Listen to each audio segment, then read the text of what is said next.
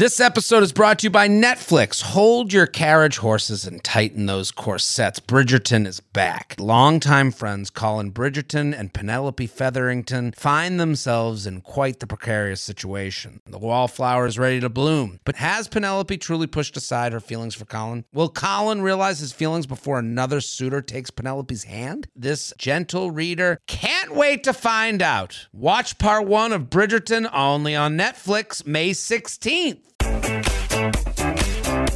Hello and welcome back to the U Up podcast. I'm Jordana Abraham. And I am Jared Freed. It is so good to be back here with you, Jordana. How are you? What's going on? How we living these days?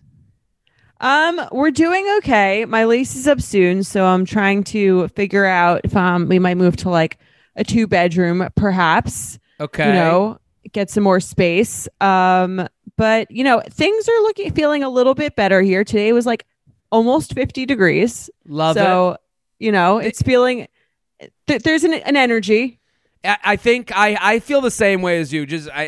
Of course, the weather situation is a little different here, but at the same time, that is a big deal. And it's also people feel more positive. You're hearing more good news stories. You're hearing more vaccine stories. My dad just got his second shot, and now he's like the cockiest guy in the entire world. He's like challenging me to arm wrestling matches and pushing me around. Too.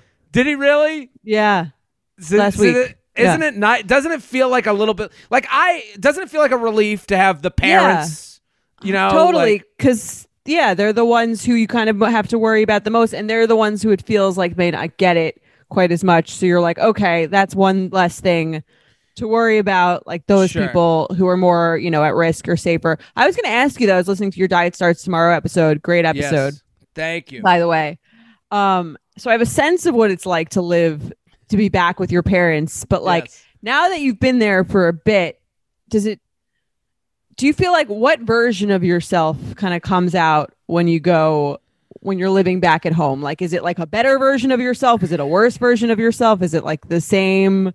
It is. Like, you have to imagine it's like you got 2 completely new roommates. I totally agree. It is a good question because you have moments. You have moments that you revert to your 16-year-old self. Like I remember I came home. My mom's like, give me the laundry. Give me the laundry. Give me the laundry. And I was like, no, I'll do it. We do I'm it. A grown up. Right, I'm a grown up. And then she's like, no, leave the laundry. Leave. And I go, okay, fine. And I put it in there. And you feel a little weird at first. And then a week goes by and you're like, where's my socks? You know, Mom, Mom. the meatloaf. Exactly. It is weird how quickly you revert into the familial roles of things. But then there's moments where like, you know, like I think like arguing is different where I'm just like, yeah, I'm just going to go away. Like I can get in a car and drive away and come back, you know, like it is right. There are moments like, you know, last night my mom and dad and I, we went out for dinner and then we got ice cream after. And then you really are like 12, yeah. It feels like you're 12, but then my dad. Who's paying? Oh, I'm not paying for shit. I'm making money here. Are you kidding? I'm like, this is the best. This is the lowest amount I've spent in years. That's the difference between living with real roommates and living with your parents. Or the roommates aren't taking you to dinner and ice cream. No, they're not. And I'll have sprinkles. So then, it was funny because last night the dynamic, you kind of saw it like, you know, dad's getting ice cream for the family. We're walking in, and then my dad had.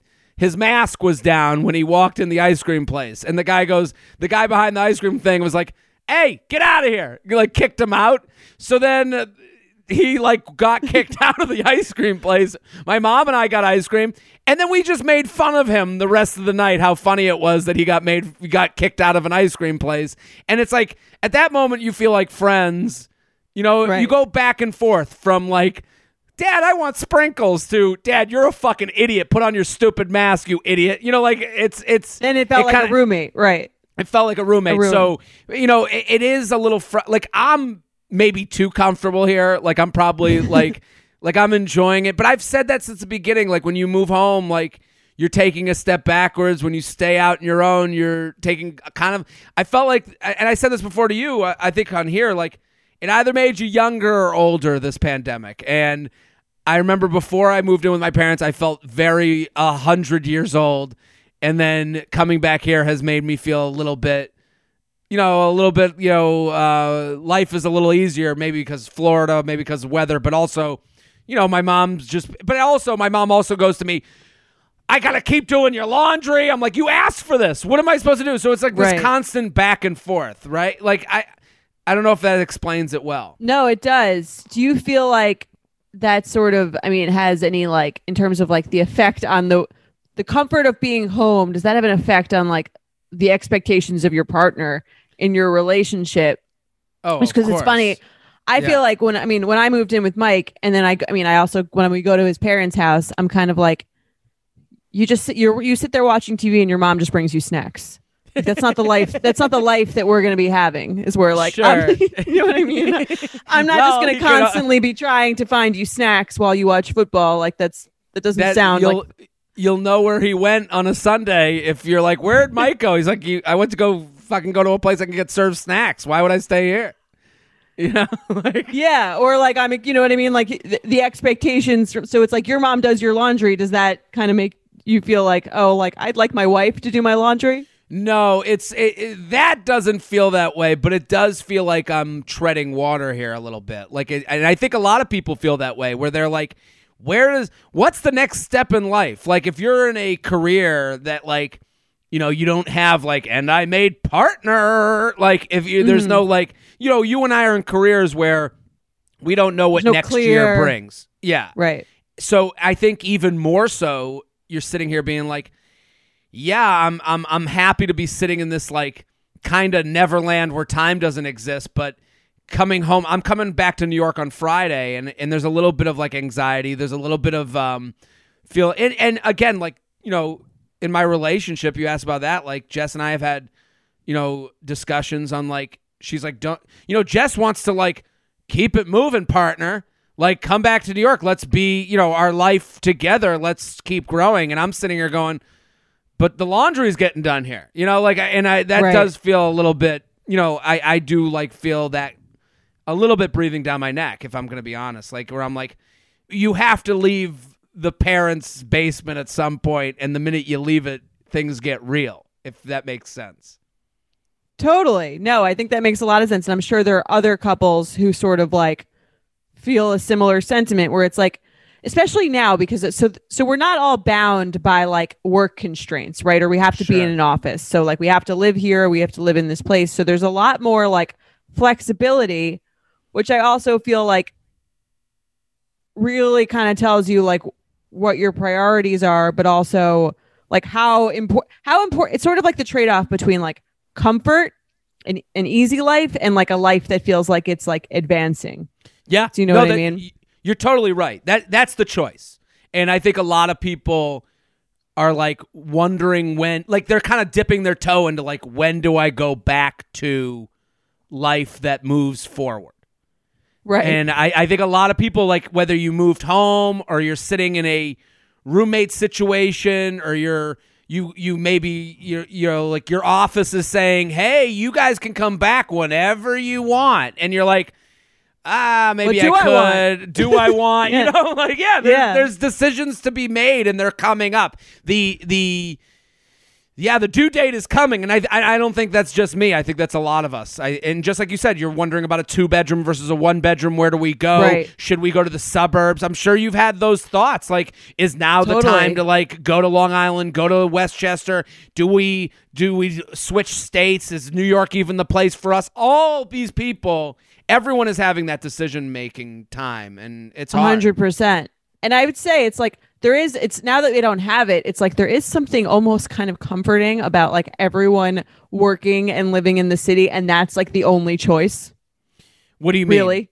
It's kind of like before it was like the vast majority of people, they worked in like, at least around us, they worked in New York City, so they lived like in New York City or the surrounding areas, and like that was really the only choice. If you wanted, like, you're not getting a ton of jobs in like the suburbs of Westchester County or like Long Island, like that's really like whatever. So then everyone around you is doing the exact same thing.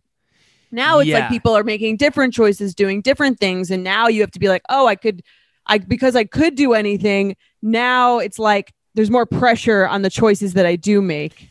As opposed to there only being one choice. It's like almost like it used to be with like arranged marriages. It's like now you can pick anyone you want to marry, but that doesn't necessarily make it easier. More, option. What does they call it? Paralysis by option paralysis. There's something like that. Yeah. Someone's going to DM. The paradox of choice. Yeah. And I think again, our generation didn't need paralysis by analysis. Thank you, Sean. That is kind of what goes on. And it's, you see it in dating. Logan, so the dating apps. This is the dating apps. This is the major complaint. There's too many options. And it's like, well, that's actually good and bad. Like the idea that like we can do this podcast over Zoom is both good and bad. Like it's good because we can say Monday at 1, let's pop on, let's get it done. And it's bad because you're like, maybe I could live in Barbados for a year, like, I don't know. Right. Like the options of where to live and what to do. Like you could do anything. And now it's like, oh, my lease is up. It's like where I choose that it feels like, you know what I mean? Like if you do well, like there's more opportunities to do well, but also like you could make a bad choice. And I think that's true of like the dating situation. It's true of right now. It's funny how like the living situations have now become like the dating situations where there's just endless options. And how do you know what the best place to live is? You haven't lived everywhere. You haven't dated everyone. Totally. And there might be someone out there that's like, what are you talking about? There's no options for me. And it's like, yeah, but you do. Like right now, if you're sitting there at home going like, well, I'm in this town. Well, what do you do? You can go. There's a place to, you can do this too. You can, look for new jobs in different places that you never thought would even be an option for you, and it's all very difficult. My parents, it's fun, but it's also, I do feel a little bit on vacation and the vacation is ending soon. So, Florida's pretty nice, but you'll get out of there, I'm sure, before the warm summer. I'll be back this Friday, back in my New York City groove, walking the bridge and in a jacket and a scarf, looking like an idiot. I don't know. But I do want to mention one thing real quick before we get to the episode, if that's okay, Jordana. Yeah, of course. The special is out.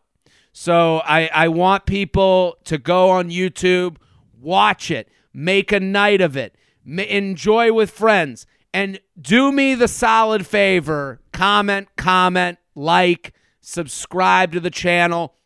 I'm trying to surf that algorithm. Jordana, you know the deal. I had a chance to watch your special last weekend. It is really, really, really funny. It made me miss seeing you in person at like Comedy Cellar a lot. Really funny, really, really good bits that I was thinking about for days to come. And I was thinking about the special because there were parts of it that made me a little uncomfortable, which I liked. Okay.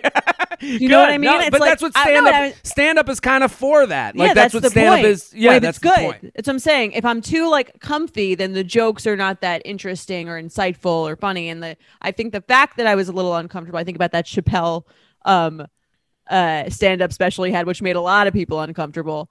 And I was thinking like those are the best ones because they're kind of like making you feel like, should I be laughing? I'm looking around the room, but like I like it is really funny and it sort of gets to those real truths. It's kind of like when I think of like when I watch a thriller, it's like I get anxious, which is also kind of uncomfortable. But that's like the point. Like if I didn't feel anxious, it's not that thrilling.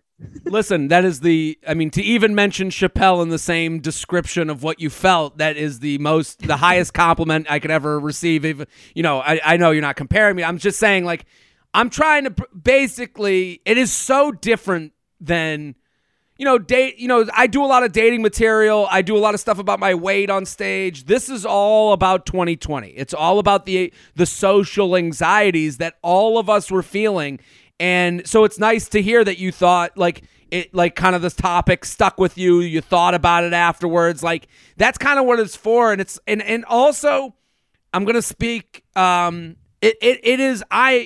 I think we get along very well because We look at everything with nuance and context, and we don't come at people with judgment. People send an email here. We go, let's unpack it. We don't care what it is. We'll laugh, but we're going to like unpack the issue.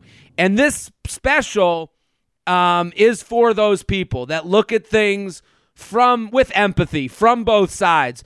Oh, I got a parent that voted for Trump, and I don't agree with them necessarily, but I got to deal with my parents. You know, like there's things like that, and even mentioning Trump and that, it doesn't come up in the special, but it's like someone here listening now could be like, well, fuck your parents, and it's like that's not who this is for. Then, like this is for people that want to like talk about what's going on in the world in a way that's empathetic and where you can see someone's side. Like a lot of times, I take the side of the unenviable position where I have to be the douchebag dude for a lot of these emails.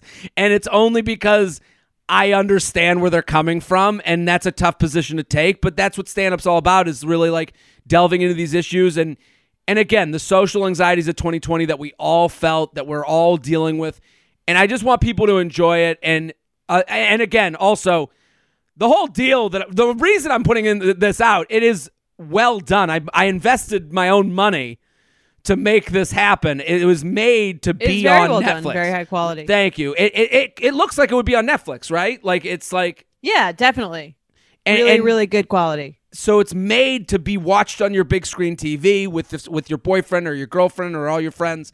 And the reason I did it that way is because I tried to sell it, and it just, a lot of comedians are just like, well, screw it. I'm going to go on my own road, and I'm going to do it on YouTube. And I have a lot of friends in stand-up that have put stuff on YouTube, and they get like millions of hits, and it's changed their life. So I'm not saying you have to tell a million people, but I'm saying when you hit that like button, when you comment positively, when you share with one friend, that is so helpful to me, and that I consider that currency, and I consider that payment, and I like can't thank you enough. So it's on YouTube, youtube.com/Jared Freid. It's all over my social media. The link is all over my bios and all that stuff. So go enjoy, make a night of it, and let me know what you thought. And again, I don't mean to scare people away like by saying like you're gonna feel uncomfortable. It's funny, right? Yeah, it's funny. No, I'm saying it's really way. Funny.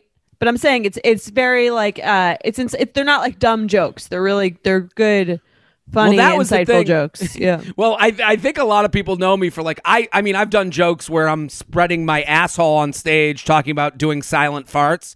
So like I do those jokes too. Yeah. So I think a lot of people were kind of like, my manager like came to the taping and helped tape it, and he was like, I was like, what did you think? He's like, I think you're talking about things I didn't think you talked about. Like, I was like, it's like, yeah, I was like, this is, so, and I think, again, I'm very excited. I hope you guys all enjoyed. So that's my It's a great show. It's very entertaining. There's no reason. Is it free? Free. I'm putting it out there.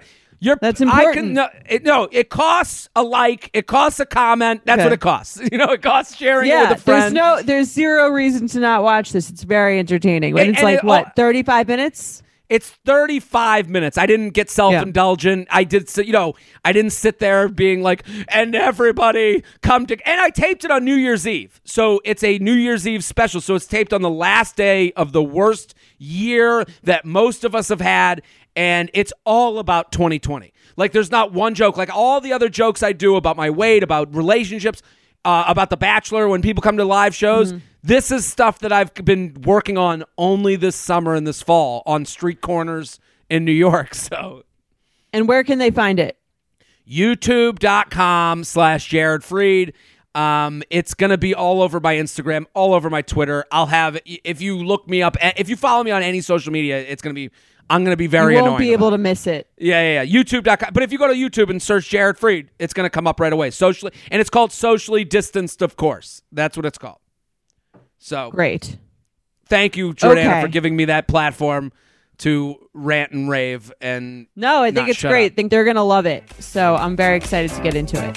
There's no better feeling than spinning around in a salon chair to see your hair looking absolutely perfect. But it feels impossible to keep up with that same look at home. Even the best blowout brush won't give you that salon shine. Thanks to Vegamore, sticking to my hair routine has never been easier, and I'm finally seeing the shinier, healthier looking hair that I've always wanted. Now I love the way my hair looks and feels. It's like salon fresh hair that starts at the roots. I have the Grow Hair Serum, and I can already tell that it's working. Like, my hair feels healthier. I love that it doesn't make my hair feel oily or sticky. I feel like I'm doing something really healthy for my hair. I also got to try the lash serum and the brow serum. Honestly, my hair has been hard to grow, so I love what Vegamore is doing, and I'm already seeing results. I'm already seeing thicker, faster growing hair. Vegamore products are 100% cruelty-free and are never formulated with potentially harmful chemicals like parabens or hormones. When it comes to seeing results, the key is consistency. For best-looking results, use for a minimum of 3 months for visibly fuller, healthier, and thicker-looking hair. When I sign up for monthly subscription, I can get 1 bottle or 3 bottles sent. Plus, I save more, and I never run low on the products I need to take care of my hair. Give your hair the power of a little pink bottle with Vegamore. For a limited time, You Up listeners get 20% off their first order by going to vegamore.com/UUP and use code UUP at checkout. That's VEGAMOUR.com/UUP, code UUP to save 20% on your first order. VEGAMOUR.com/UUP, code UUP. Do you want a bra that's sexy or a bra that's comfortable?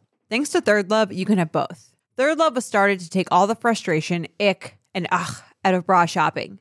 That's why they make solutions for every bra problem, aka problems. Their bras make it easy to bring back perkiness you haven't seen since high school, get smoothing you know where, and have straps that actually stay put. Designed at their headquarters in San Francisco and made from premium materials, they put every style through hours of wear testing on real women, including themselves, before it's given the stamp of boob approval.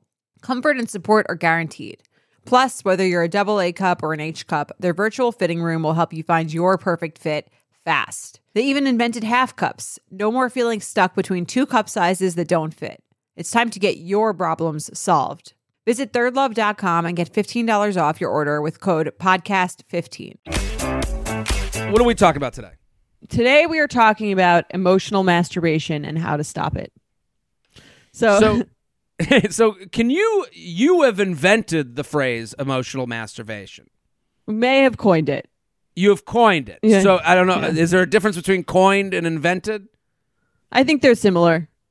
Okay, well, given it a name. I don't know. I didn't make it, but I've given it a name. Okay, can you explain? Let's start at baseline. Explain emotional masturbation to the listenership, because this person is asking how to stop emotionally masturbating. So I would love it if you could explain. Right. So the basic premise behind that is if let's say you go on a first date, a man might be looking at this like sexually and then think about having sex with you, right? But a woman oftentimes will be like thinking, she'll be masturbating to the idea of a life with you. So she'll be thinking about like her name with your last name, meeting your parents, going on vacations together, like everything with your kids, like what would they be like? She's thinking like very far down the road in terms of a life together. And in her head, it feels good in the same way that masturbation does, but it has a lot of negative parts to it too, and can, I think, cause you to do things like put someone on a pedestal or like ignore red flags about the person because you're so excited about this vision with them that you're not thinking in reality. So it's all the things that go with writing in your notebook, Mrs. Jordana Marinelli, like that type of idea. Yeah. So like, yes. But I will say, let me give some feedback from the guy side of things. Guys do this. You do think, could this be?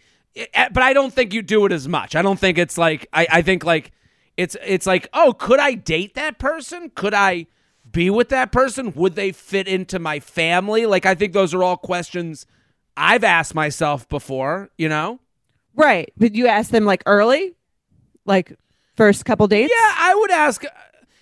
I would, but it wouldn't be like a masturbation. It would be like more like a, emotional mathematics. Like, it's more like, right. I could see myself spending an hour more a week.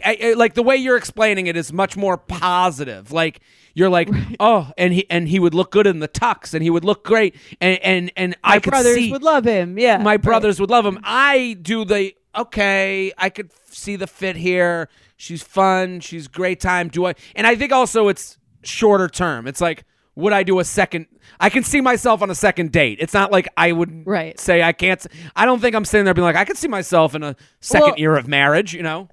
The second date thing, I think that's like the healthier version of it. I think it's okay to do this to some extent, like the extent that you're talking about in terms of like, would I want to see them again? What might a second date with them look like? What might a third date with them look like even? Yeah.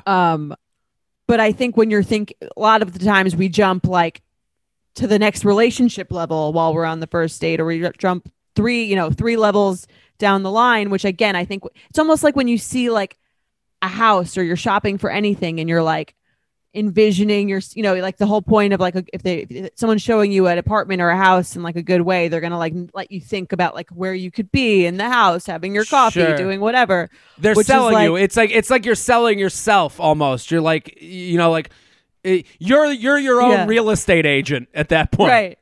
Exactly. But you might be ignoring though in that way though, like the flaws with the house. You might be like, oh, that mold problem, we'll figure it out.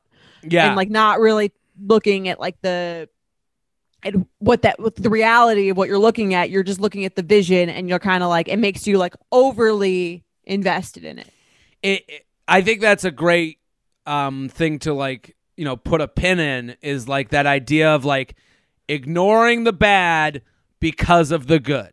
Like, right. And or ignoring the bad of today because they were good in the past. That's another thing. You're like, I can make this square peg fit this round hole. That's kind of what this is all about. And because you can have a great first date and I do think delusion is a good thing. I think there's such a thing as practical delusion. I'm sitting here talking about a comedy special. There's a part of me that's like delusional enough to think that it gets 1 million views and Netflix is sitting there with a bunch of money bags waiting outside my door. Now, if that doesn't happen, will I be crushed? No, it's a little bit delusional. Right. But will I cease to exist from the planet? No, I'm going to move on. I'm going to do the next special and hope and be delusional about that. Like, I think like you need a little delusional. You need some optimism. And I think that some people might call it optimism, like realistic optimism, I think is an important thing to maintain in dating, because then again, we've talked about this before, where it's like sometimes you're like delusionally optimistic or you're like bitter and negative. So it's like you want to be I think you want to lean towards the delusional optimism, but not to the extent that like your expectations, not to the extent where if you're expecting 1 million views that, when you don't get it, you're going to be crushed. Yeah. I mean, I used to say that to myself with all comedy stuff. Like I would get very upset, and I still get upset about things. Believe me, I get very frustrated because, again, and it's like dating. I'm comparing this to dating, not to bring up my comedy special every 5 minutes, but I will. But I'm saying I'm comparing to dating because it's very personal to me. I put my whole life into it. I spend all my day into it, and that's the same for dating. It's very personal. They're turning me down. They're not turning down the relationship or the idea of a relationship, which is what is the truth. Like it's very similar where they're like, no, this doesn't make sense for my business. Fine. No, but it feels like this doesn't make sense because you're a piece of shit and you're ugly and I want hotter and better. That's not the reality, but that's how it feels. So I think like for a lot of people, you have to sit in this moment and go, okay, I want the best to happen, but I want the best to happen for me. And I don't, you have to give up on things sometimes. Right. Or you have to just accept that things might not turn out the way you want them to and be able to recover at like a normal rate. And I think a lot of that is keeping your expectations like not low, but like realistic. Yeah. So it's like knowing, if I'm going on a date with this guy, statistically, we're probably not going to get married, but I'm optimistic for, like you said, date 2, date 3. Sure. We'll see how, you know what I mean? Totally. And also the thing I was getting at before that I totally went on a tangent and forgot what I was going to say. I was saying that this is on the point of like I used to always repeat to myself, I didn't get into comedy to have this one thing. I got into comedy to make a living being funny. So it's the same thing for dating. You got into dating to find the right match. You didn't get into dating to date Jim, if that makes sense. Like, and I think a lot of people get to the point where they go, man, if Jim doesn't work out, dating is over. And it's like, no. I might as well just stop dating. Exactly. Now I got to go back to the beginning. I got to go back on the apps. I'm getting dick pics sent to me every 5 minutes. And it's like, no. If Jim doesn't work out, you're still after the goal of being happy in the right match for you. And that's a very positive way to think of things. I understand. No, I think that's a great thing. Well, let's read the email. And I think we probably already answered it, but I think we can get into it. But her email, there are specific parts that I'm like, I can see the issues, but let's get into it. Totally. Okay. So she writes, "Hey Jace, Feather, you are the gods of dating and deserve all the credit. Thank you. Help. I'm in some serious need of advice. I find myself a serial emotional masturbator and I can't seem to get myself under control. I'm very aware that my fantasy daydreaming is leading me down a rabbit hole after rabbit hole, chasing men that I'm not even sure are entirely interested in me. It's gotten to the point where I'm scared to even entertain ideas for a second because I'm worried I'll take it too far. Usually I'll meet a guy or worse, start seeing a friend in a new light and emotionally masturbate until I'm convinced we are totally in love and will end up in a rom-com movie ending. I find myself caught up before I even realize, and I find it hard to stop the daydreaming once I've started. How do you stop this process before it starts? How do you tell your brain to chill the fuck out? How do you break such an annoying habit? P.S. I'm avoiding texting a guy back right now because I know I'm already in too deep and he doesn't really care that much. Love, addicted to daydreams." What do you think? I appreciate this email. I mean, it's interesting that she's like, how do you stop daydreaming?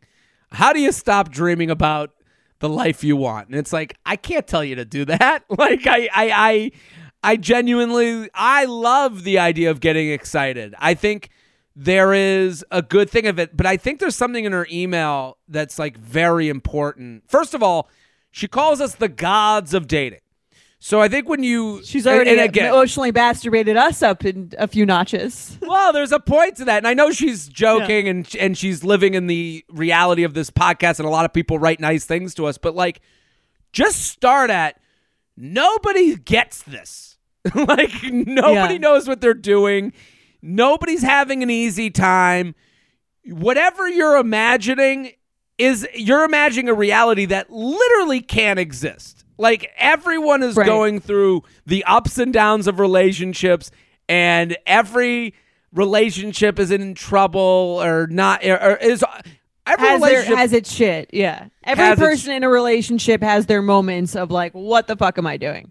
Totally. I don't think that anyone is really completely devoid of that, and if they are, then they had a really healthy upbringing. I don't know. Yeah, I agree. And I think the other thing she writes is chasing men that I'm not even sure are entirely interested in me. She's like, doesn't even trust herself at this point. Like she's daydreaming so much and emotionally masturbating so much that she's like, well, how do I, like, do you know what I mean? Like, it's almost like she crossed the mountain into, I don't even trust when a guy likes me because I don't trust myself. I've emotionally masturbated so much, you know? Yeah, no, totally. I think it's interesting that you were saying the thing about her and the gods, telling us the dating gods and all that stuff. It's like this stan culture, which is sort of like, I think contributes to this sort of thing where it's like, you know what I mean? If I love something, I'm fucking obsessed with it. Yeah. People are this way with their like diets, with their... Yeah, and with like anything, with Beyonce, like, she's the queen. Like I live and I die for you. It's like, they're okay. Like, it's just like everyone else. It's like this, I don't know if it's like social media or like a celebrity thing or like anything else. It's like, if I love something, it has to be like the thing that is greater than all other things. And there's no like sense of like, it's not so special or so terrible. There's no sense that life is genuinely meh. Like, you have good times, you have bad times. And my dad used to always say this to me: it's never as good as you think, it's never as bad as you think. It's somewhere in the middle. And some people could look at that as a depressing way to look at life. I genuinely think that's kind of like That's a nice really way to funny. look at life. My mom has the same she had the same thing. We used to make fun of her a lot. She would have two phrases. One was it's not so special, which would be like whenever anything really good happened to anyone. She'd be like, it's not so special. And whenever anything really bad happened, she'd be like, it's not so terrible. We actually put that on her birthday cake one year. That's really not fun. so. It's not so special. Just a birthday, just another year. Right. Yeah. It's like, I mean, it's in some ways it's a sad way to look at life, but I also think it's kind of like it puts everything in perspective. It's a very Jewish grandmother way to look at life. I think it's like I could feel my grandmother, like if I told her a story I was excited about, her going, okay. Like just not caring at all. Like, and, right. You know, and again, we can't tell this person to be more that way. Like, again, we spent a good 10 minutes talking about how you need a little delusion, you need a little positivity. If I'm sitting here, like, I think also a big part of her email that is like very tough is usually I'll meet a guy, or worse, start seeing a friend in a new light. Like, at that point, I think you have to figure out your friendships. Like, I think like friendships and family are the great barometer for feelings to me. Like when I spend time around my family and I feel my best and I feel my most myself, I'm like, okay, how do I capture this feeling in a bottle so when I go on dates with people, I can get that feeling in a bottle and not just get it on date one. I need it on every date. I need it on date 2. I need it on date 3. I need it when we're hanging around the apartment. If I'm not getting this feeling that's captured, that I feel with my friends when I'm having a great night and I don't need to have 7,000 drinks just to get through the time, then I'm with the right person. And if they're not doing that for me, and I think they could, I have to let them know they're not doing that for me. Like, and I think like that's where the emotional masturbation kind of gets broken, when you let someone know how you're feeling and they tell you they don't feel the same way. Right. Yeah. Because I think a lot of people, when they do the emotional masturbation, they live in fear of telling someone that. Like, listen, if she goes out on a date with a friend and it ends up being a fun time, hey, I had a really good time tonight. I would love to do that again. He either does that or he doesn't. I see what you're saying. Yeah. Do you know what I mean? So like gauging someone's actual feelings before you, so that you can stop yourself from going there, in a sense. Or like, yeah. Right. I mean, part of what she's saying, I think, is that she's thinking so far down the line, which I could see, like, it's like burst your bubble earlier by like doing what you're saying, which is asking, gauging someone's feelings earlier. But I also think, like, for your own sense, like, I think she'll be a better date if she's living more in the moment too. Yeah. Do you know what I mean? Where she's like you said, like, am I having a good time? Think about it in terms of myself. And also, like, and I used to do this too, where it's like, it felt like every date that didn't end in a relationship was like a failure, or every like dating situation that you had where you invested time and like thought about especially because you're putting so much mental energy into thinking about your future with this person, that it's so much more disappointing when it doesn't work out. And you've already invested all this mental energy, so you might continue to put more into it instead of cutting your losses with someone who's actually like not a great match for you, or also like just not that great in general. She's doing it right now. She writes, P.S. I'm avoiding texting a guy back right now because I know I'm already in too deep and he doesn't really care that much. So she's avoiding the tumble down dream mountain. Right now, she's going, well, if I text him back, then I'm gonna know for sure he doesn't care as much as I care. And then it's like this whole dream has been ruined.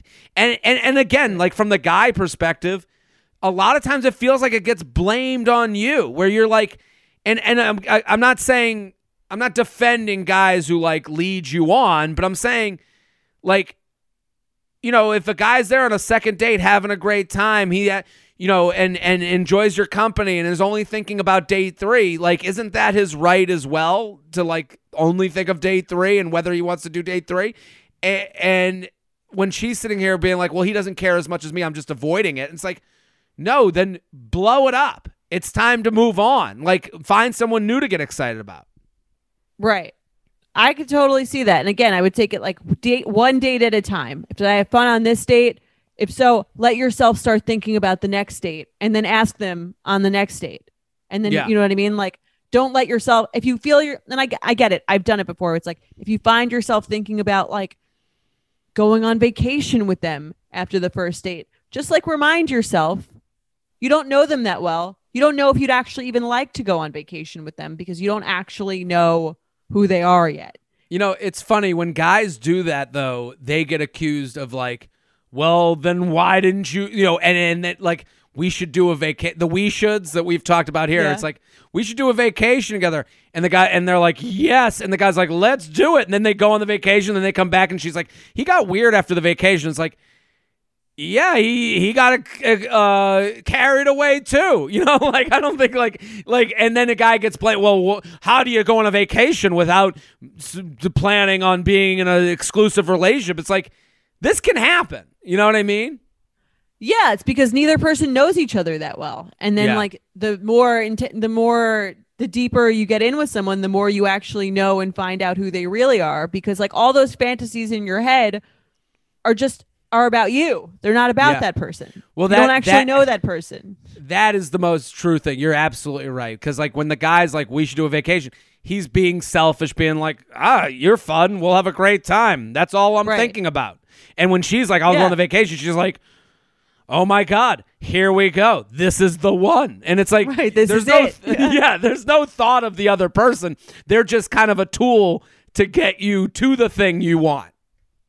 Exactly. It's kind of like they're all about you. So just like if that helps it feel less personal as a rejection thing too, it's like if it goes well, it's kind of about you, and if it doesn't go well, it's also like it's just about like you and your own expectations and what you particularly want and like how that person is or is not a match for you. It's not like, if you're scared to text someone because you're afraid that you're in too deep, it's like you shouldn't be afraid of that person rejecting you. You should be afraid of like you actually get to know that person and they're not this like weird person in your head that doesn't actually exist.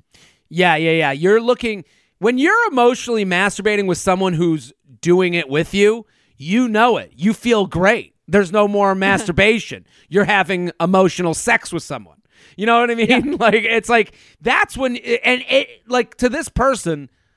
That's why I don't want to tell them to stop dreaming because the person it's right with, you'll be like, wow, it's all happening. The things that I thought would be just us two, now there's someone doing them with me. You won't be alone. And it's like when you're alone masturbating, that's when it's time to kind of end it with the person you're masturbating to, if that makes any sense. Yeah. Or like, I mean, I don't think you necessarily have to end it, especially if you're thinking that too far ahead. Like, I do think there's an instance of like, you are thinking too far ahead. This person might be a good match for you, but just like rein in your expectations and actually pay attention to anything that might be a real red flag. Because again, like going back to circle it back to the original thing that we're talking about, it's like, no one is perfect. Neither is this guy. He has a lot of flaws that you're just like you, that you're going to find out as you get to know them. And they won't be as devastating if you're realistic about people in general and this person and like who they really are. Absolutely. 50 high school senior girls descend on Mobile, Alabama every summer to compete for a massive cash prize. It isn't Survivor. It's one of America's most lucrative scholarship competitions for teen girls. It's been around for 7 decades. Now you'll hear what took place behind the scenes. From Pineapple Street Studios and Wondery comes The Competition. Host Shima Oliai was Nevada's contestant 20 years ago. Now she's returning as a judge to find out what 2 weeks with 50 of the country's most ambitious teens can tell us about girlhood in America. What happens when the competitors are thrown into the deep end with the best and brightest? And how does surviving the competition prepare them for everything that comes after? Follow The Competition on the Wondery app or wherever you get your podcasts. You can binge all episodes of The Competition early and ad-free right now by joining Wondery Plus. You know that feeling when you're going on your first date with the person you've been seriously crushing on and realize you have absolutely nothing to wear?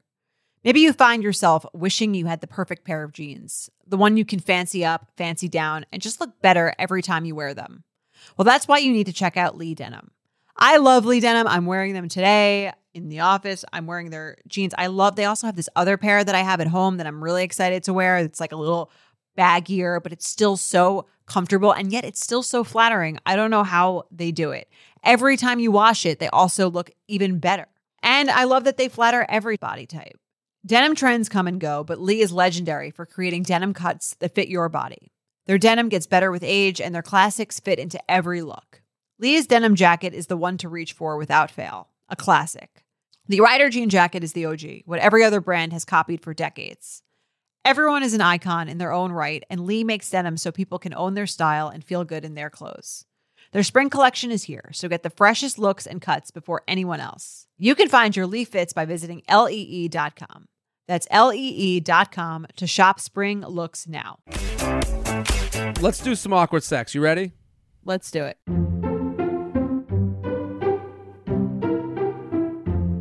UUP@Betches.com. Keep sending these in. I mean, this one, they keep getting better and better, and we want you just keep sending them in. UUP@Betches.com. Let's read this. You ready? Yeah, I'm You ready. guys, I can't stop laughing about the poop and the kitchen counter story. I've been randomly cracking up all day. So here goes my story. My man and I really love coconut oil. It's a great lube, tastes great, and is the best for when you're getting a little kinky. Anywho, I can hear the steel drum playing. You know, when I hear coconut oil, it's like a few weeks ago. So she's using it for lube. For lube, they're rubbing it on one another. Have you ever used coconut oil? Have you ever used coconut oil? I haven't.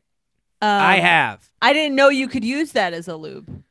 Yeah, it's like a natural lubricant. It smells nice. You can also, use it for cooking, so it has a dual purpose. It's like, and stock up. I have used it, and then I mean, this is a little gross. I'm like, yeah, just throw it in the pan. You're cooking it, it's like sex oil now. It's in this, it's sex oil, but you keep it in a similar place to where you. I'll remember that if I ever get invited over to your house for dinner. Yeah, if we're ever doing, I made my coconut shrimp. I don't know. A few weeks ago, we were getting into it, and we're both super horny and ready for some fucking. We're making out in the living room, and we're making out in the living room. The fucking. Right. Yeah, the storytelling ability. I like it. Yeah, it's a good story. We're making out in the living room, and he says, "Hold on, I'll be right back." I knew that meant he was going to get the coconut oil, which made me even more turned on. It's coconut time. That's my addition to the story. He comes back a few minutes later, scoops some oil out of the jar because it hardens. So you have to scoop it out of the jar and starts rubbing it all over me. My ass, my legs, my back, my pussy, and my crack. No, I added that in. I reaches my ass, my legs, my back, reaches around to my tits. It felt so good, especially because I knew what was about to come next. So I start blowing him, which I love, and he's swelling up nice and hard, and it's such a funny sentence to write. So I start blowing him. I know, right? Which I love, and he's swelling up nice and hard. When he says, "Hold on a sec, let me go to the restroom real quick." So he goes to the bathroom, and on his way back to the living room, he lets out a sort of yelp and starts dying laughing. I'm like, what?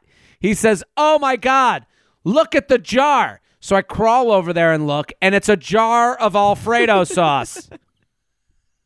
The great. Music, the steel drum is done. We're done with the steel drum. Now it's like, what's the Italian song? Like,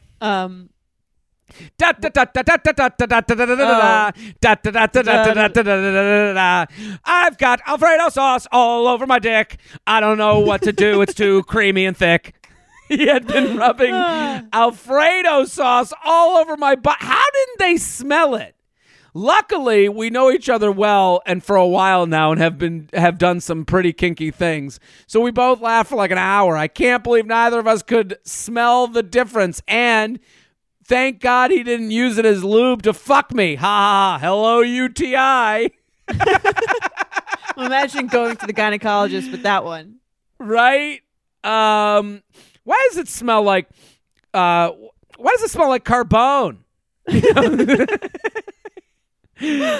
Anyways, God. almost immediately after it happened, I said, I have to send this to you up.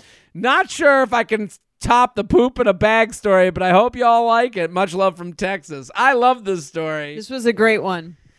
Alfredo I love it. sauce. Is there a more disgusting sex sauce? If because I think the creaminess is just It's grosses cold. me out. I assume Cold it's, Alfredo sauce. Oh, Yeah. And just being like all over your body. How would you? I mean, that is Alfredo sauce is a very strong smell. yeah. But I can sort of see getting caught up in the moment. Totally. The only thing worse would be like Trader Joe's hot chili crisps. I'd be like, oh my God, my balls are on fire. Oh my God. How do you not smell it? Jordana, what do you think of this situation? Does it have the same consistency as coconut oil? It might, depending on the temperature of your apartment. Coconut oil, will go back and forth. It will be oil and then it will be hardened. So, the idea of them scooping their hand into a jar Right. makes sense to me. This is how I know I'm in my 30s. My immediate thought was like, well, what about the couch? Was it stained? Yeah, I mean, I did have a thought of smelling like Alfredo sauce for a week. I kept Your whole thinking of apartment, like Michael Scott eating fettuccine Alfredo while you do the fun run. It's a great meal. It's Not sexual feeling though.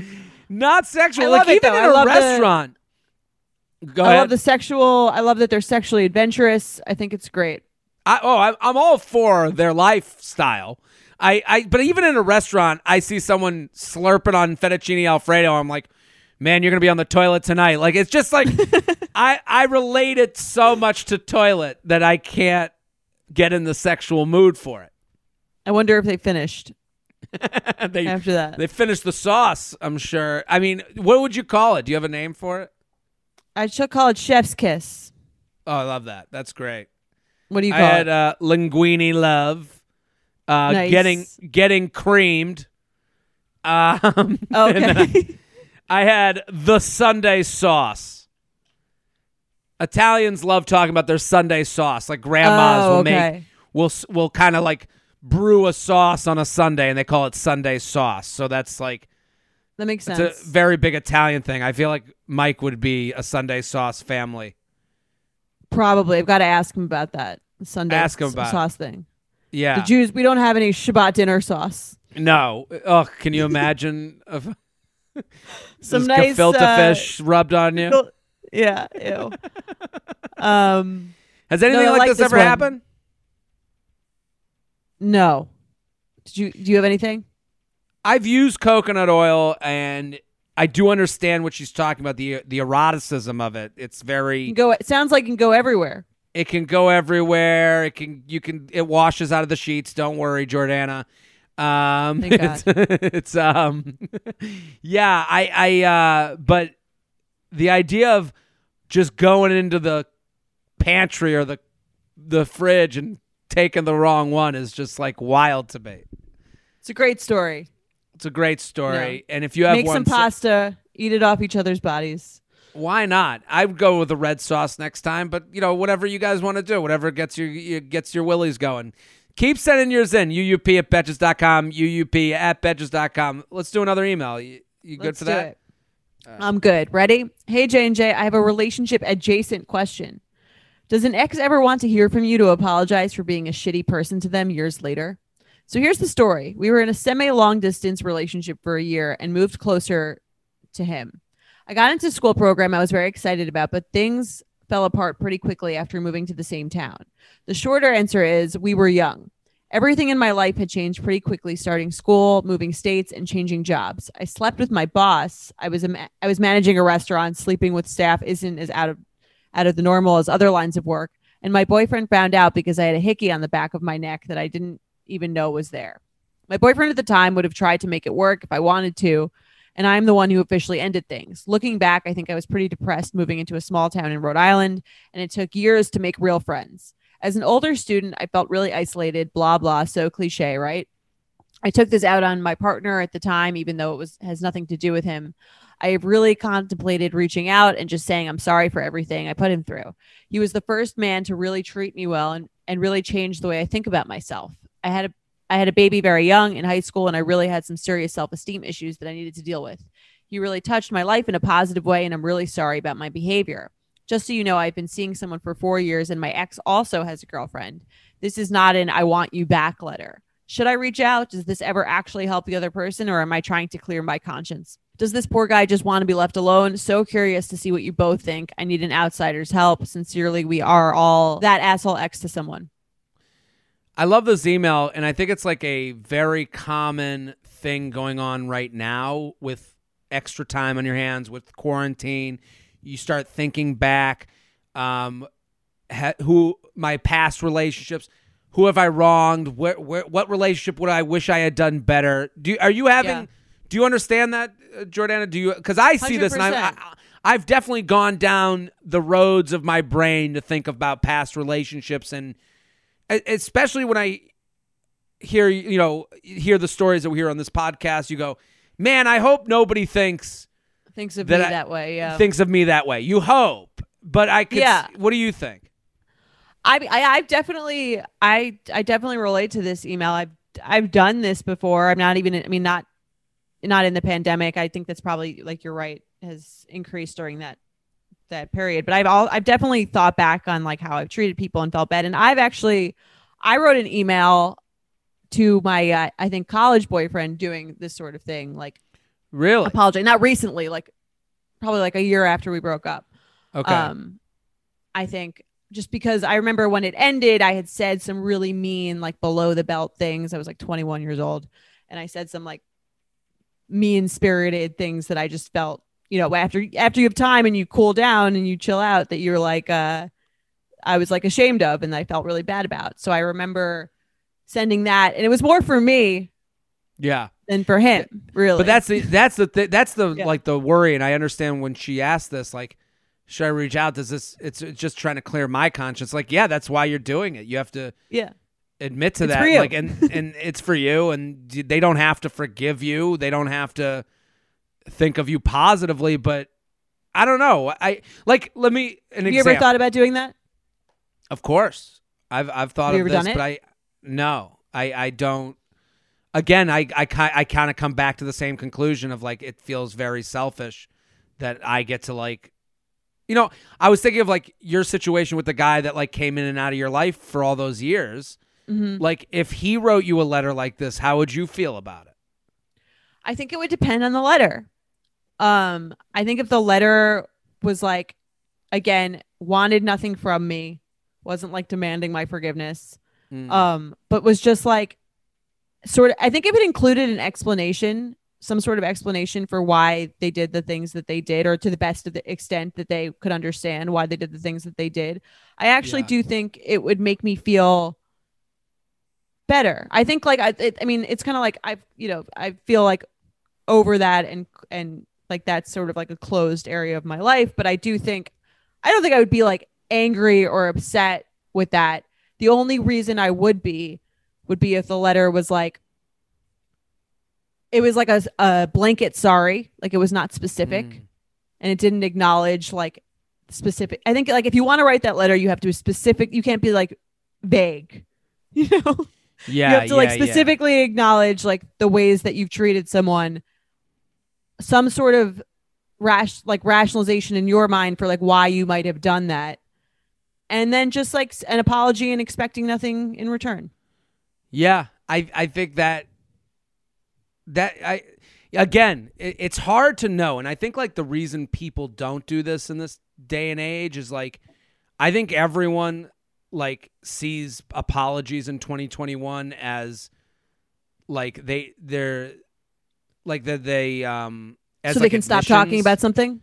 So they can stop talking about it, or admissions, like, and they hold, well, you apologize, so there, that tells me that that you are a bad person. And it's like, I think every human on earth has something they could apologize for. Like, I don't think that there's anyone that's beyond someone thinking that they were wronged by everyone. So again, like I would love to live in a world where where that is sent, or like the guy sends that to you, or like I send if I sent a letter like that to someone that I had dated in the past or hooked up with in the past and felt like now at 36 I would do it differently.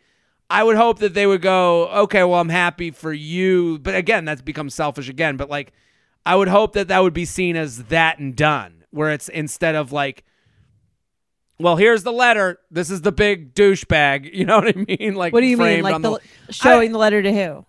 I don't even know who. Like, I just like, again, like, it does feel like nowadays with like any apology comes, well, yeah, you just wanted to get out of trouble. You just want, and we are kind of admitting to that where it is selfish, but you can genuinely feel bad that, and have learned and have gotten better. You know, yeah, like I think if she I said think that like redemption is possible, and sometimes definitely it feels like when you apologize, there's no redemption that is ever given. I agree. I mean, usually when someone doesn't give redemption, it's because they're working through their own. Assuming you've given an apology in a way that actually shows that you care or are thinking about it, or you have no ulterior motive. I think that Sure. if you do that and the person is still like angry, it's more about them than it is about you. Yeah. There's not much more you can do. Yeah, I guess that's true. Right. But I think if she, like, the way that she phrased this email where she like she specifically said what she was sorry for. Yeah. She gave like very specific instances, not like, I'm sorry I didn't treat you well. It was like, I'm sorry for this specific way that I didn't treat you well. Here's some reason why I might think I did it. Obviously it's not an excuse, but like, I've thought about this and why I might have done those things and why I don't want to do them again. And I just want to let you know that I thought you were, it wasn't about you. I thought you were great. And like,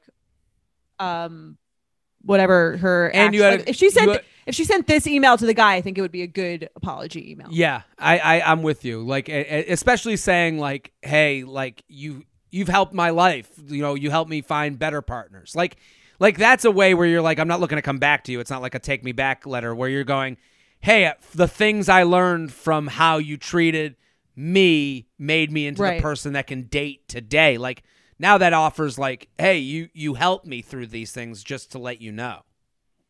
For sure. Yeah. So I'm with you. I mean, if you got a letter like that, I'm sure you wouldn't be like upset about it. No, if I got a letter like that from someone that was like, I just want to apologize, I'd be like, no, like, listen, I tend to think that everyone's, the way we talk about this podcast from the beginning is like most things aren't about you. Like it's like most things in relationships are about someone trying to get to the best place for them. But the problem with dating is that someone else has to be there to get them to that place. And sometimes hearts are broken and mistakes are made. And, unless you're going to therapy at 20, and talking through these things, I think most people, just like they say, like a lot of people get on dating apps. They're like, you got to get under someone to be able to get over someone. Like that's not healthy at all. That's actually douchey. That's a shitty thing to do to someone, but you are using someone else to get through your own thing. So that those are examples. No, I agree. Yeah, I think it's nice to do. It feels very vulnerable, I think, to do that if you're not looking for anything like out of it. Yeah, and then you're just like, I'm like just for no reason telling you that I am bad. And it can be as simply as like, it's been on my mind. Like it's been on my mind. Mm-hmm. I've been kind of searching through my relationship history. I'm thinking about like and I'm sure this is happening. This person says they've been with someone for 4 years. I'm sure this is happening when you're thinking of next steps and moving on, or, maybe you saw a Facebook post or an Instagram post and you're like, I'm doing well right now. I want to make sure someone else is, has evolved like me, and I wasn't the reason that they haven't evolved. I think that's something that like I think can weigh on people. Totally. And I think it's always nice. I mean, if you did feel like someone hurt you or didn't treat you right, I think it's nice to hear that they didn't do that and not think anything of it. I think I think it's nice to hear that something that mattered to you mattered to someone else enough that they felt bad about it. Absolutely. Yeah. And again, this is a tight wire act. It's hard to do. This is the thing that, you just like you said, like if it's written the right way, and it's like the right way is like different to everybody, but you and I are kind of agreeing. I can imagine you thinking like, well, I'm not going to do this thing and then like not do it in the exact right way and then get fucked for that. Like I can see why I can imagine when I'm saying that in your head being like, well, if I've got to like, formulate the text so correctly for it to be like not rejected, then like, well, I'm not even going to do it anyway. Like, so I can see that too. Because it can come from a good place and be executed wrong. Like, look at every breakup that's ever happened came from a good place that gets blamed on executed wrong. The good place is, I don't want to waste your time anymore. This relationship needs to end. Then it comes back.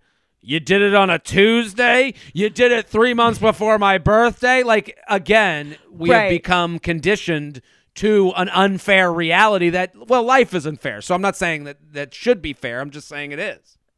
No, I agree. I just think like a blanket, like, I'm sorry about what happened X years ago, like whatever, would be like, that would be an annoying text to be like, well, what about it? Are you like, what specifically are you? It's kind of like, I think when you acknowledge the specific thing, again, it makes you feel like, especially if you weren't that nice about it at the time or didn't seem to care that much at the time. I think if you acknowledge the specificity of it, again, it makes the other person feel like that thing which meant a lot to them, which hurt them a lot, was like acknowledged. Totally agree. And yeah, I think everyone understands things hang with you over time, and that's probably what this person's coming to terms with. Like, it's on my mind, so it must be on their mind. I get it. Yeah, I would send it and also like not expect a response or be like have anything that would be like dependent on that. I think it's okay to free yourself from it at that point. Like, totally. You did it. I think the little ghosts come out of you and fly away the minute this is sent, like and then you can let it go. Yeah. And move on. Yeah. You said what you needed to say. Have you ever felt that fast fashion ick, but can't always afford the super high-end stuff? I have a solution for you. Nuuly. Nuuly has everything you need to bring your closet up to speed for the season without breaking the bank. Free your closet of impulse purchases and skip the buyer's remorse by renting instead. Nuuly is a subscription clothing rental service. For just $98 a month, you get your choice of any 6 styles each month. You choose whatever you want to rent for whatever you have going on. It's totally up to you. Access to thousands of styles from more than 400 brands. There's no fees, late fees, damage fees, or fees to pause or cancel. So it's no big deal if you lose a button, spill something, or you just need to take a break. They have inclusive sizing, up to 5X, as well as petite and maternity. Get fast, free shipping and returns and professional cleaning in Nuuly's state-of-the-art laundering facility. No laundry for you to worry about. And you always have the option to buy what you love, for sometimes up to 75% off. Nuuly is a great value at $98 a month for any 6 styles. But right now, you can get $20 off your first month of Nuuly when you sign up with the code UUP20. Just go to NUULY.com, that's Nuuly with 2 U's, and enter the code UUP20 and sign up to get $20 off your first month. That's NUULY.com, Nuuly with 2 U's, with code UUP20. Nuuly subscription clothing rental. Change your clothes. In the market for investment-worthy bags, watches, and fine jewelry, Rebag is the answer. Rebag is a luxury resale platform where each piece is carefully inspected by experts to ensure quality and authenticity. Use Rebag to buy and sell finds from the world's top brands, including Louis Vuitton, Chanel, and Cartier. Head to Rebag.com to get 5% off your first purchase with code REBAGNEW. Shop today at Rebag.com. That's REBAG.com. And use promo code REBAGNEW for 5% off your first purchase. Let's play some games. You ready? Let's do it.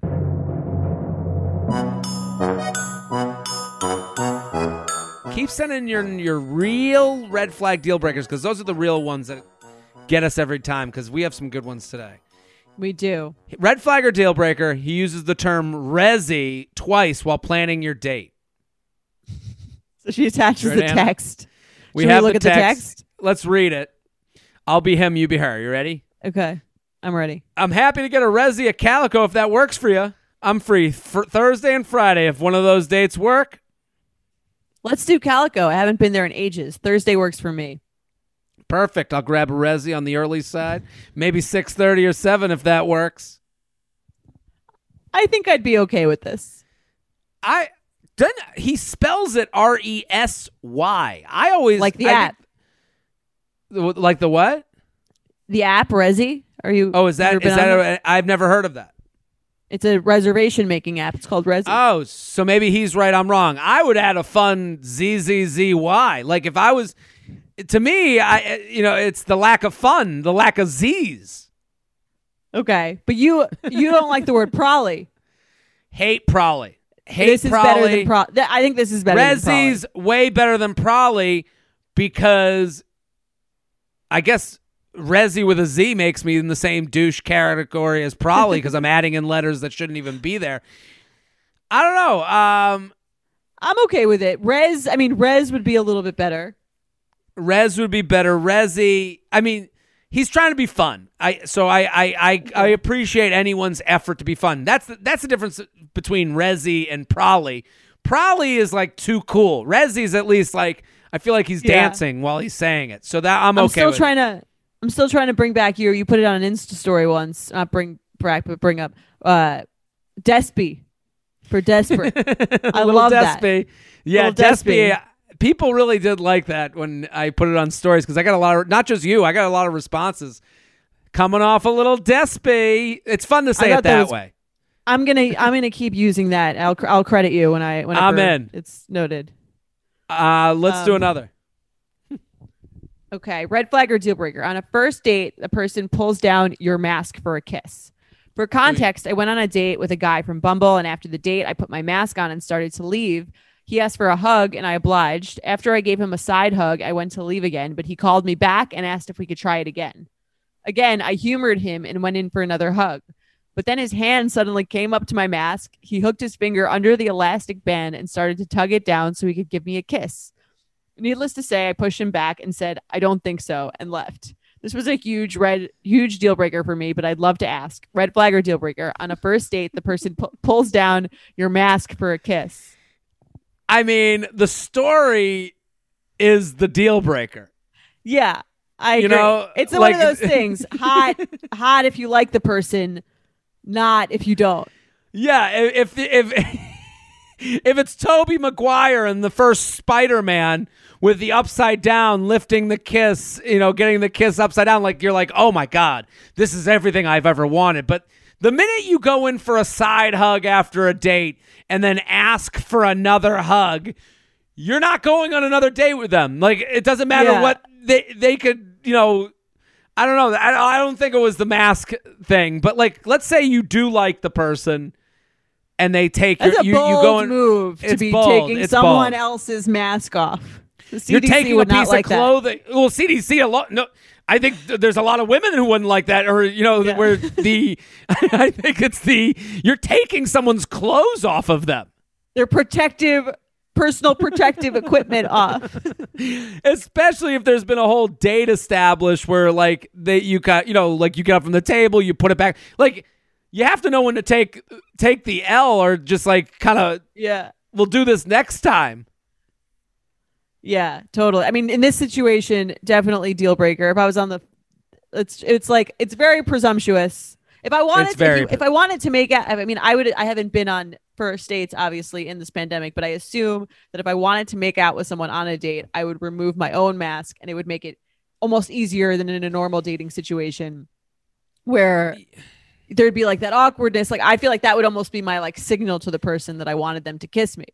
Well, that's kind of from the guy's point of view. If you're going in for a hug and you tug down the mask, like I would see that's your lead in. That's very the chance forward. You're taking. That's very forward, but that's the chance you're taking. You like, I don't know. I keep coming back to Matt James with his open eye kisses. Like, there's a lot more steps now with these masks. Yeah, but I think it must be easier for guys in some ways where they're like, if you're on a date with a girl and she and you're leaving and you're about to part ways and she pulls her mask down, I assume that's like the guesswork is a little bit removed, right? Well, that's actually the best case scenario. The worst case is like, I want to kiss this person. I don't know if they're they're down for it. You kind of like have to tug at your own mask. Your own be mask, like, and then- yeah. Is this what And you're then theirs like? is still up. Yeah, and then you go, oh no, mine's up too. Sorry, forgot. Like there is a little coyness to this. This is the discomfort of dating. I think someone touching my mask to take it down, if it was a woman, I would be like, look at this go-getter. I'd be like into it, but I don't think as a man I would ever do that. You would never be so bold. I couldn't. Yeah, I couldn't do it. It's too Well, I mean, much. this sounds This really guy- this sounds really awkward. Yeah, this sounds like the worst date in the history of dating. When you do a side hug, it's over. Go Right. away. Walk away. Get in the Uber. Get in the get out of there. It's Yeah. done. I'm trying to think I'm trying to think of a scenario in which I really liked a guy, but I was feeling like I couldn't be so forward as to like remove my own mask if I would mind if he took it off. Like if I wanted to kiss someone, but I'm like, this seems a little aggressive to be like pulling down my mask, but I would totally do it. I'm trying to think if I feel like I'd be into it if he pulled down the mask then. But that is such a risk. I mean, like I agree with what you're saying. It's like, that's He, like, the same kinda as like romantic. Like you know what I mean? He like pulls back your hair. I don't know. it could be romantic, but you'd have to be into it. It would have to be known that and that comes with the reading between the lines subtleties of like, I think like the best case scenario is a guy just going, how about this? What if a guy was like, can I take down your mask? Like, that's a little weird. Even saying that didn't feel right. I don't know. I guess it would be fine. I mean, you would know what was coming then. I guess that would be like the best way to do it because it's kind of like, it implies what you're doing. Here's you're not being like too aggressive. Totally. I've just thought of it. Here's the process. And I think this would be a nice thing because listen, we want consent. We want everyone to feel comfortable. We want also romanticism. What if you go in after a date, you give a hug, he whispers in your ear, I would love to kiss you right now. I like that. Would that's nice, right? If I'm down, then totally. That's a nice way to do it. But that gives you an opportunity to go, listen, I'm just not comfortable right now with COVID. Like it gives you everyone's good at the quick COVID excuse. So you can just say, hey, I'm just not that comfortable with that right now. Totally fine. At least that gives the person the option to turn you down or to say, or to whisper back. Like you hold the hug a little bit longer, just a second, give a hug. I'd love to kiss you right now. I would love that. Or I'm just not ready for that. Those are the two answers. Like, listen, if the world listened to this podcast, maybe life would be a little easier. But does that seem okay to you? Totally. I mean, that is like the most, it's funny. Like I'm being brought back to like dating. Like that's the most exciting part about dating. Oh, I think, absolutely. is that moment where it's like, are they going to go in? Like, and is the like kiss pre-COVID, happening? it's like, are they going to go in? Or are they not going to go in? Like, it's like that moment. That's why you date for that. That's the roller coaster. Like, that's why our emotional masturbator is masturbating. Like that's what this is the moments these dreams are made of. Yeah, I'm with you. Yeah. Wow. I'm brought back. That was fun. All you single out people out there, just cherish that moment. So much fun. I mean, if I'm getting married, I'm like, I'm never going to have that first date moment of like. Maybe you guys wear a mask. Maybe you wear a mask while you walk down the aisle and you can have that moment on your, under the chuppah. Yeah, and then he'll take it down and I'll be like, I don't know if I'm that comfortable. Can I kiss you now? You may now kiss the bride. We'll see. You may now remove her mask gently. There you go. All right. Red flag or deal breaker. They pick at their nail polish in bed or they cut their nails in bed. Cutting your nails in bed is a psycho move. That is crazy. They go everywhere. If you're not, I do nail clipper. I am over the sink just trying to get it into the little hole. Like trying when you my were best. Single?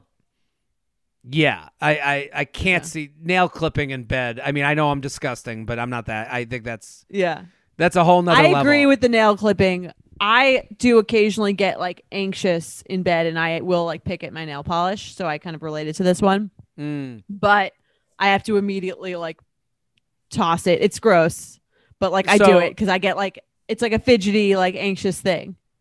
Yeah. I don't think if I saw a woman picking at their nail polish, I would be put off by it, but I would notice it. I would be like, oh, are you okay? Like, I would look at it as an anxiety thing. Right. That's basically what it is. I mean, yeah, the nail cutting, I think, is more of a conscious choice. Here's the grossest thing I do, and I want to know red flag or deal breaker. Let's hear Sometimes I'll wear sandals and I'll cross my legs and I'll have like my foot over my knee. So my hand will be on my foot in a sandal. So then I'll touch my toe, and if my toenails are too long, I can kind of peel off a toenail. Like I can the whole thing. I can peel off not like the whole toenail, but like I can cut my toenail with my hand. Yeah. And so sometimes I'll peel off the toenail, and then I'll just be sitting there with a nail in my hand, and I'm like, I won't even realize I'm doing it. What do and you then do I'll with it? throw it to nature, biodegradable. That's my. But I In your try. home? If you saw me doing that, not in my home. If but that's like the if I'm grossest thing you do, I think that's okay. okay, thank you, thank you for letting. Yeah, clearing my I like. conscience. Growing up, I was always like a nail biter. I'm like, Oh, my I'll brother's a pick at nail my biter. own nails. Yeah, I'm definitely like that's my like fidgety, anxious thing is definitely on the nail. So I get that. I get But it. but the clipping in bed is a conscious choice. So I think it's a little different. I'm with you 100%. And I also I hate when people call out an anxious thing. Like if someone's picking at their nails, I would never like, whoa, what are you doing? You're picking at your nails. Like Right. I touch my chest like this whenever I'm nervous.